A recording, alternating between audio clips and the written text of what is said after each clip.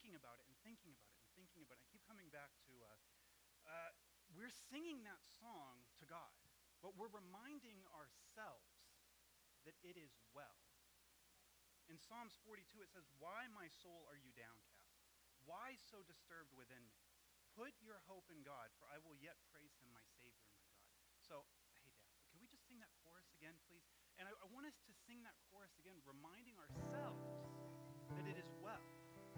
That, like, we sang the first song, that the battle is the Lord, and then we sing that there's joy in the house of the Lord. But the truth is, as well, as some of us are carrying baggage. Some of us are carrying things that are too heavy for us to carry. Some of us are carrying things we were never meant to carry. Some of us are carrying things that were put on us by others. It doesn't matter what it is. It can relationship issues, financial stress, children, housing, anxiety, depression, any of these things. But what we're doing in this moment is reminding ourselves that it is well. And it's not one of those things we're saying to ourselves, like, it's okay. No, it's because he is who he is. Because he is God. It is well. Because I'm not in it alone. I'm not in it by myself. So if we just sing that chorus one more time, reminding ourselves, it is well.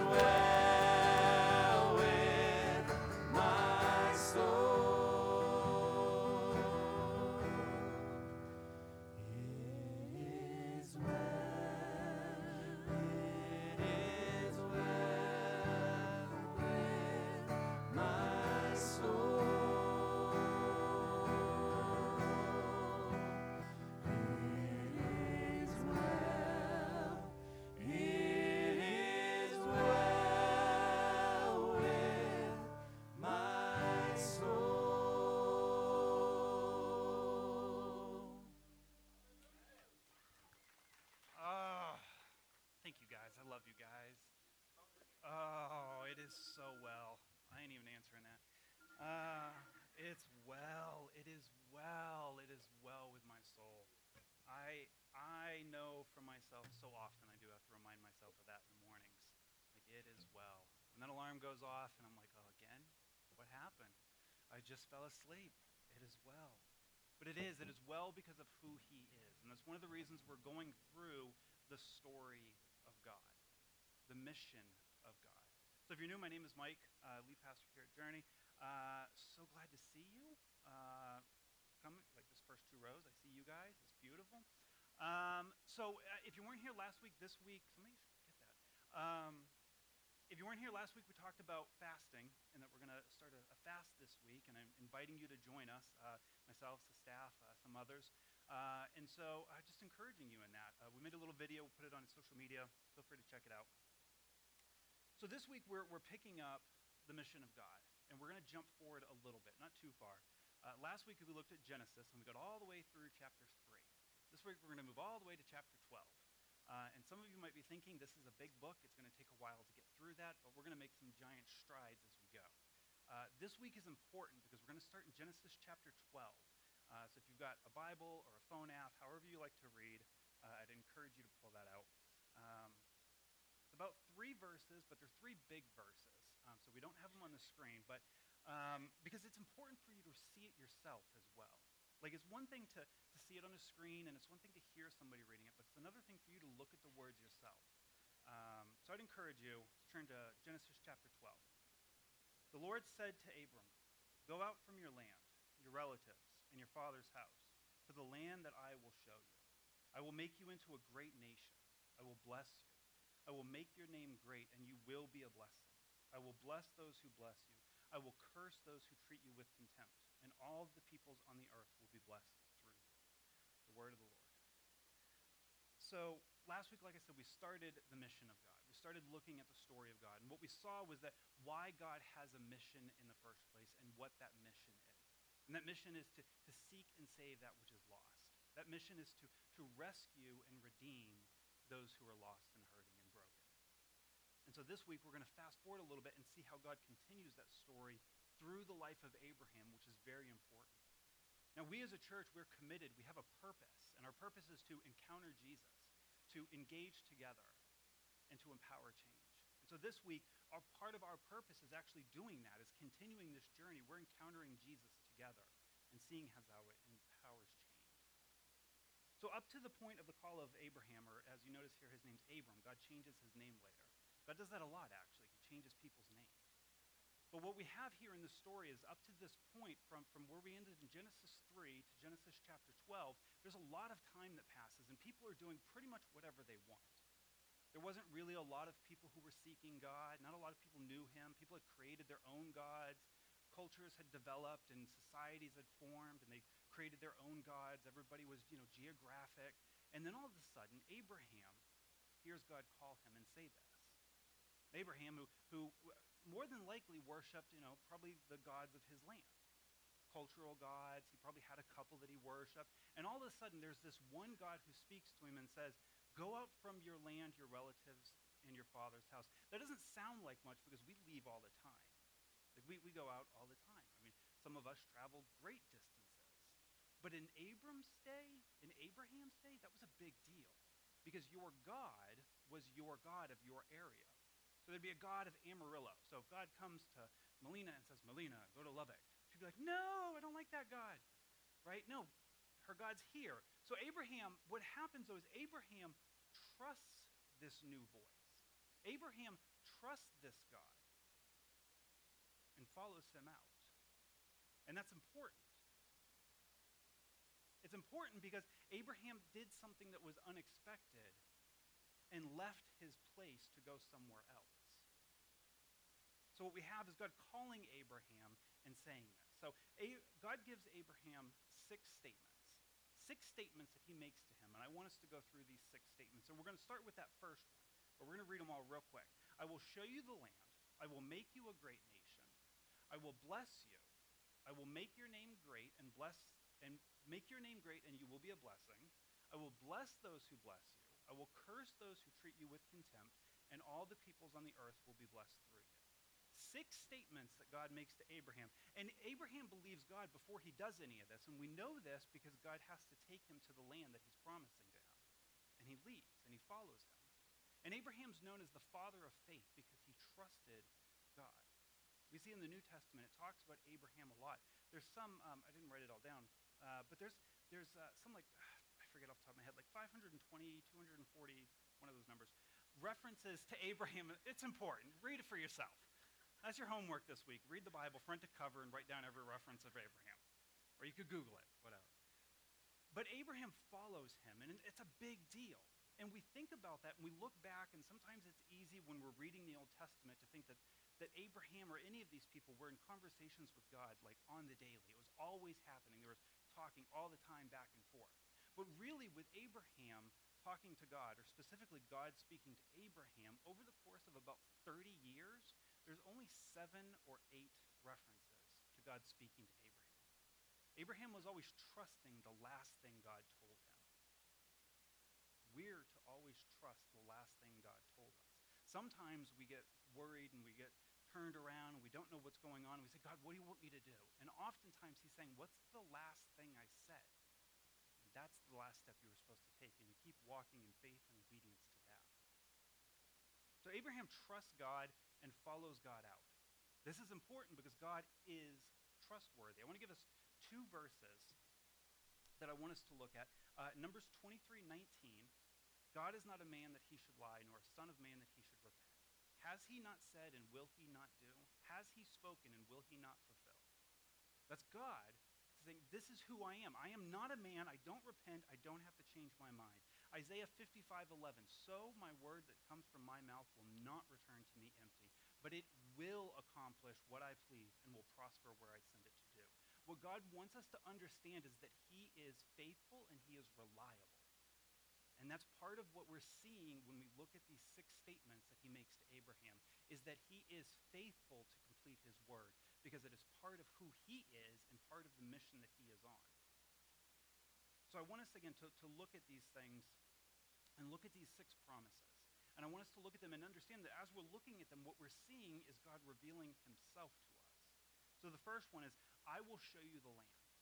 And again, right away, God makes good on this promise. I think there's a couple reasons for it. One is Abraham's new to following this Jehovah. This Jehovah has come and spoken, and he says, I'm going to show you this land, and I'm going to give it to you. And Abraham's like, okay. So he follows it. And right away, God says, this is the land that I'm going to give to you. And when he gets there, he makes another promise that's actually very important and tied to the whole story and mission of God. And that's in Genesis 12:7. He says, to your offspring or seed, I will give this land. This is important because at the time, Abraham had no seed. Abraham had no offspring. Abraham had some stuff, he had some things, he had some people he traveled with, but he didn't have a child of his own. But this is also important because it's tied to what we read last week, the proto-evangelium. God saying, I'm going to send one. I'm going to bring about your redemption.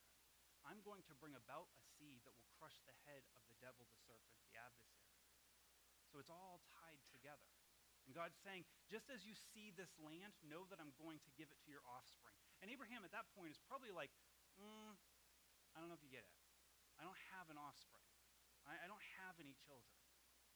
And God just keeps on going because he does that sometimes. He says things that we're not quite ready to hear, and we go, well, what was that about? So the next one is God says, I will bless you. And this is a good one, and this is where some people get a little off kilter. Okay? There are so many blessings we could look at with Abraham because God said, I will bless you, and then blessed him like crazy. Right away in Genesis chapter 12, we see that Pharaoh Pharaoh ended up blessing Abraham and gave him cattle and sheep and donkeys and stuff. And he went out. Now, he did this because Abraham lied. Because Abraham being the father of faith doesn't mean he always gets it right. Abraham being the one who does initially trust God and follow him into the promise and do all these things and walk with God for 30 years doesn't mean Abraham always got it right.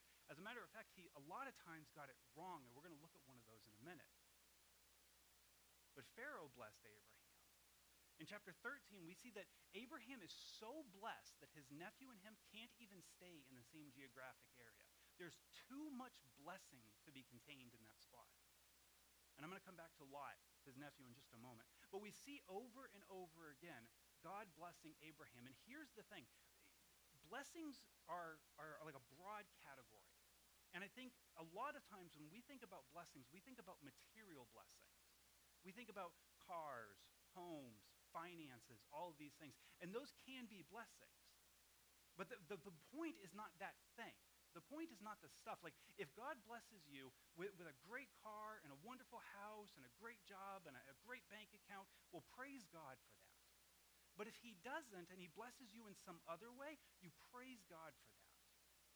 I have seen times where I remember we were still living in Massachusetts. All the kids were little. Grace was like itty bitty, so she was eating baby food. But we had the two boys. They were young, starting to go into that I'm hungry all the time phase. I mean, I know boys are always hungry, but like they were really ramping it up. We were flat broke. I mean, flat broke. I think I made, I want to say it was like $9,000 that year. Which, like, if you're young, you're like, oh, he must be talking about, like, the 1920s. No, no, wasn't that long ago. Back in the 1900s. No, this was like 2004. So, like, yes, inflation, but still, $9,000 was not a lot of money. So we had dinner one night, and we had a little bit of spaghetti. We had, like, it was either half a package or a whole little box of angel hair, and that's all we had for all of us. And that was it. That and some butter. So we make dinner, and we sit down, and we pray. And we pray the prayer that we pray all the time. Jesus, thank you for this food. Thank you for this day. Bless us and fill us. And we were all stuffed. I mean, the boys couldn't eat more than a bowl. They were just done. They were like, oh my goodness. We're all sitting there at the table and like, oh my gosh, I'm so full. Why? That's a blessing. That's just, that is just as amazing as God saying, here's $1 million. Because that's God saying, I see your need, I see what you lack, and I'm the provision for that. Genesis 15, chapter 1. Again, I told you, we're moving through Genesis pretty quick here. Genesis 15:1, God comes to Abraham after a battle and everything else, and God comes to Abraham, and God makes this statement to Abraham. Do not be afraid. Abram, I am your shield. Your reward will be very great. Some translations, and I think the right way to translate this would be, do not be afraid, Abraham. I am your shield and your very great reward. God is the blessing. A relationship with the creator of the universe is the blessing. And to know that he is your shield is amazing. Paul writes in Philippians 4, chapter 4, verses 12 through 13, I know both how to have a little and how to have a lot. In any and all circumstances, I have learned the secret of being content. Paul's going to tell us the secret of being content. He says, whether well-fed or hungry, whether in abundance or in need, here's the secret to being content. I am able to do all things through Christ who strengthens me.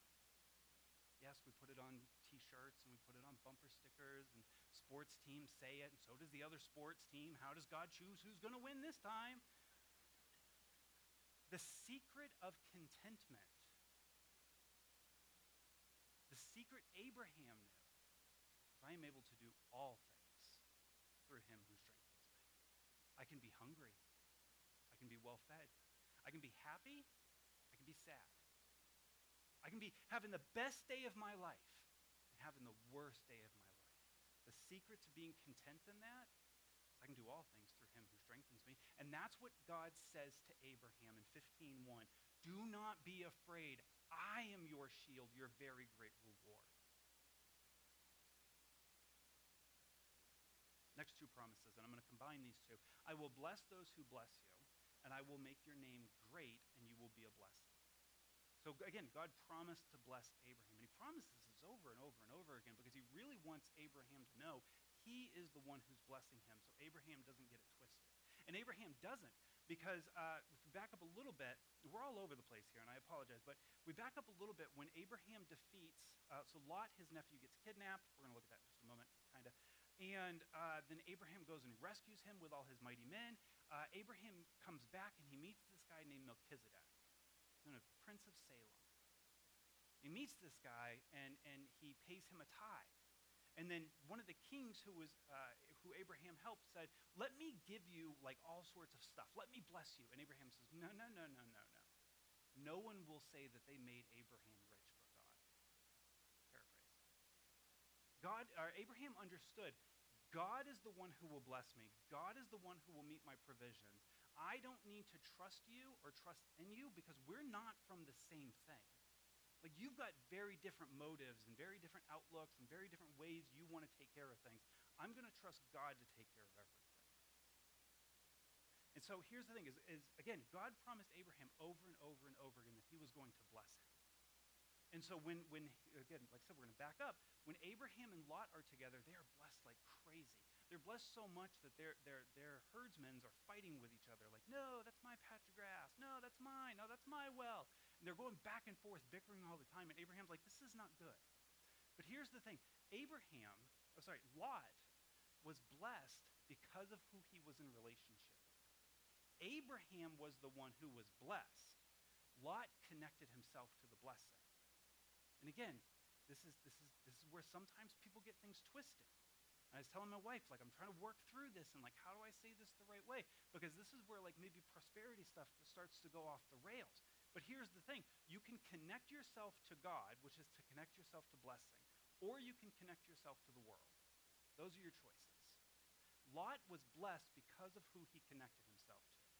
Second Kings chapter 4, verses 8 through 37, we're not going to read the whole thing, but it tells the story about this Shunammite woman who sees the prophet Elisha walking by all the time. And she realizes this is a prophet of God. This is a holy man.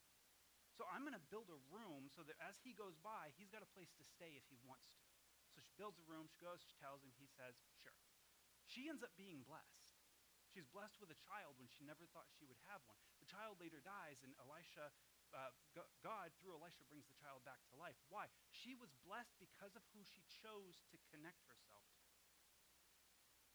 The Bible talks about not being unequally yoked with others. That's part of what it's talking about. You're going to receive things from those that you gather around yourself. 1 Corinthians 15:33 says, do not be misled. Bad company corrupts good character. The adverse is true as well. Like, when one of the reasons I don't live in Massachusetts anymore, and at some point I'm going to share all of this like at one time with you, but one of the reasons we moved from Massachusetts was I'd recently been saved. And there's a whole group of people that I grew up with that I wasn't going to influence them. They were going to influence me. And I knew that. These people were going to bring me back somewhere I didn't want to be. I can still, anytime we go back to Massachusetts, I can drive around the town that we lived in there, and I can go, oh, I don't like it here. Like, we've talked sometimes about maybe we'll go back up there and plant a church. And I'm always like, sounds good in theory, but no. I know who I am with those people. And I know I'm strong now, and I'm sure now it would be fine, but at the time, I was like, we've got to get out of Dodge, okay? Because this people are going to corrupt who I am. So I need to connect myself to a people who are connected to God. Because I want to be part of that blessing and part of that family. Which is why we're talking about the story of God. Because we want other people to be connected to God and receive blessings from him.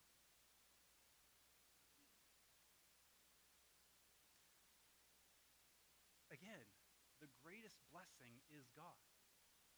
John chapter 6 records Jesus said some hard things. Jesus says a lot of hard things. Like, people who say Jesus was such a nice guy have not read what he said. He says hard things. So Jesus says some hard things to the disciples, and they leave. Like, not his closest disciples, but like the crowd. And so they leave. And Jesus turns around to Peter and the 12 and says, are you going to leave too? And Peter, in a moment of sheer brilliance, says, Lord, to whom shall we go? You have the words of eternal life. Peter got it. Who you connect yourself to dictates what kind of blessings you get. So connect yourself to the right things. If you look around your life and you see that you don't like how things are going, check and see what you're plugged into. Next, I will make you into a great nation. God promises that he's going to make Abraham into a great nation. He says, I'm going to bless you. And remember, earlier, back in 12:7, he says, I'm going to give this land to your offspring. But Abraham has no children. He has no seed, no heir to take over the family business, to take over the family promises. He has nothing. And Abraham, when we look forward to 15, rightfully asks God, like, God, I hear that, because this happens sometimes, is you're like, God, listen, I feel like you've said this a few times, but I just want to make sure we're on the same page. And so Abraham says to God, I don't have any children. I've got a servant, a slave in my house. Is he the one who's going to take everything over? And God says, no, that's not what I said. I said, to your seed I will give this land. It sounded like chaos or craziness to Abraham. Abraham does go on to have children, 8 children. One of them, from Sarah, is the child of promise. One of them is from Hagar. His name's Ishmael. So we joke, we call it pulling an Ishmael. Okay, here's how that happens. Because a lot of times we want 5 steps to victory. And if that's not enough, we want 3-second abs.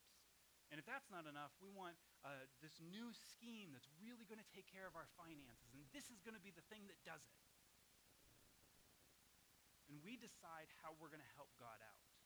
We read the blessings and the promises of God, and we say, Jesus, I'm going to give you a hand here. A little, I got you. Right? We have a saying in my house, whose hands? Because if God is the one who said it, then it's in his hands and I don't need to worry about it. It might not come when I want it to come. I might not see it how I want to see it, but he said he'll do it and he'll complete it. Remember those verses we read in the beginning? We want to find a way to accomplish the promises of God for us. We want better methods. When we're looking at the church, we're thinking, okay, how do we get out there? How are we going to reach people? How are we going to do this? How are we going to do that? How's all this going to work? Because we're always looking for better methods. We're always looking for ways to help Jesus out. E.M. Bounds wrote a book, and in the book he says a lot of things. It's a book. One of the quotes from him is, the church is looking for better methods. God is looking for better men. And here's the thing, and women, here's the thing. God is wiser than we ever could imagine. He is greater than we could ever be. He is better than we could ever possibly want to be. And he understands our faults and our failures, so he creates better men and women for himself.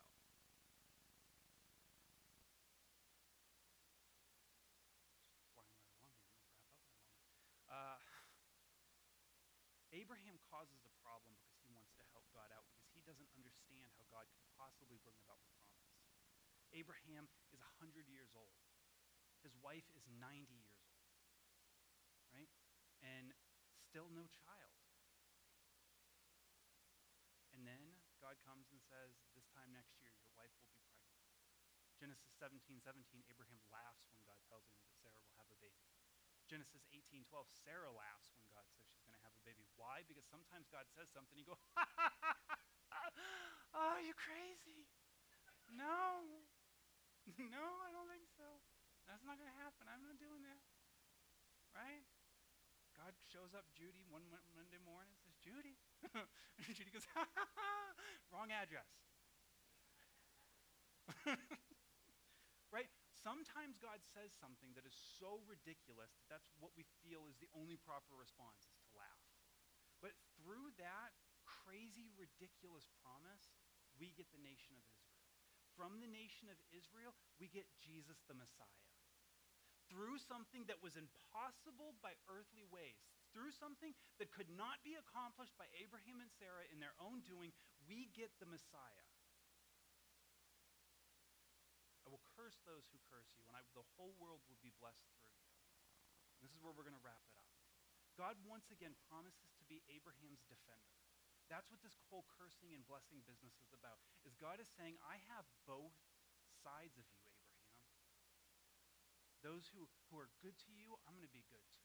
And those who come after you, I've got you. I'm going to take care of that. All around you, remember, he promised, I am your shield. I'm all around you. So when the things come in, when the things start stressing us out, when we don't know how we're going to handle something, we remember, wait, God, I'm blessed like Abraham is what you said. So you will bless me, and you will protect me. And it may not be the way I want to see it. It may not be how I would think I would see it, but you're going to take care of things. Why? Numbers 23:19. God is not a man that he should lie, nor a son of man that he should repent. Has he not said, and will he not make it? Has he not said, and will he not do? Or has he not spoken, and will he not make it good? Isaiah 55:11. So my word that comes from my mouth will not return to me empty, but it will accomplish what I send it to do. If God said it, God will do it. The problem we have a lot of times is we try to tell God what he might have said. We try to fill in, or we try to help God in his promises. But that's not what it's about. It's about trusting him. The story of God, the mission of God, is about looking at who God says he is and why he's doing what he's doing and saying, I'm going to trust that. And God working through Abraham, there's a lot there. But the thing I think we could take away from that is that God can be trusted to do what he said he's going to do. He said, I will bless you, and he blessed Abraham. He said, your seed will inherit this land. And we have the benefit of looking back at thousands of years of history and seeing that Abraham's seed has inherited the land in ways that are just ridiculous sometimes. We can see that God has kept his promise. And if there's nothing else we take from today, it's that's what I want us to take, is we can trust God to be good to his word. And that's where faith comes in. Abraham is the father of faith because he trusted God to be good to his word. God said to Abraham, I will bless you. And your seed will bring about everything. We're blessed because we believe, like Abraham, that seed came. And we know that seed is Jesus Christ. Because how many of us, if you've been walking with God for any amount of time, if you've been trusting Jesus for even just a minute, can't look back on your life and go, I see what you did there. I see how you were good there. I see how I didn't really fully believe it, but I trusted you enough to take that step, and I see how you did it. I see how you restored my marriage. I see how I can look back and see that I thought my kids were gone. I thought they were just never going to get it, and now that they're walking with you. I see how I didn't know how we were going to pay those bills that time, but we're still here. Because here's the thing. If you exist in this room today, God has 100% victory of getting you through the bad days. You are here because he has kept his promise to walk with you. And if you don't know him, this is the perfect time to go, I didn't realize that was you. To look back and go, oh, now that makes sense. I didn't know why that happened. You're here because he's faithful. So it is well. Tomorrow, if you wake up on this side of eternity, guess what? He's still blessing you. And if you get to go home, well, Paul says that's even better. But you're here because he's blessing you still, because he's faithful to his word. So again, if we take nothing else from today, I just want it to be that. Jesus is faithful to complete what he said he will do. Let's pray. Lord, I thank you for your faithfulness. I thank you for your goodness. I thank you for your truth, for the reality of who you are, and that you are reliable. Jesus, as we come into a time of response, as we come into a time where we can just stop and see you, can we remember that you are reliable? Jesus, you are faithful and you are good. Open our eyes to the times when we have not seen them.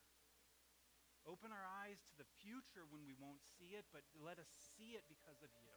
And Lord, for those who have just resisted, Lord, open their eyes to see how you have brought them through everything. That through it all, you have been there saying, my child, I'm with you. Lord Jesus, we love you.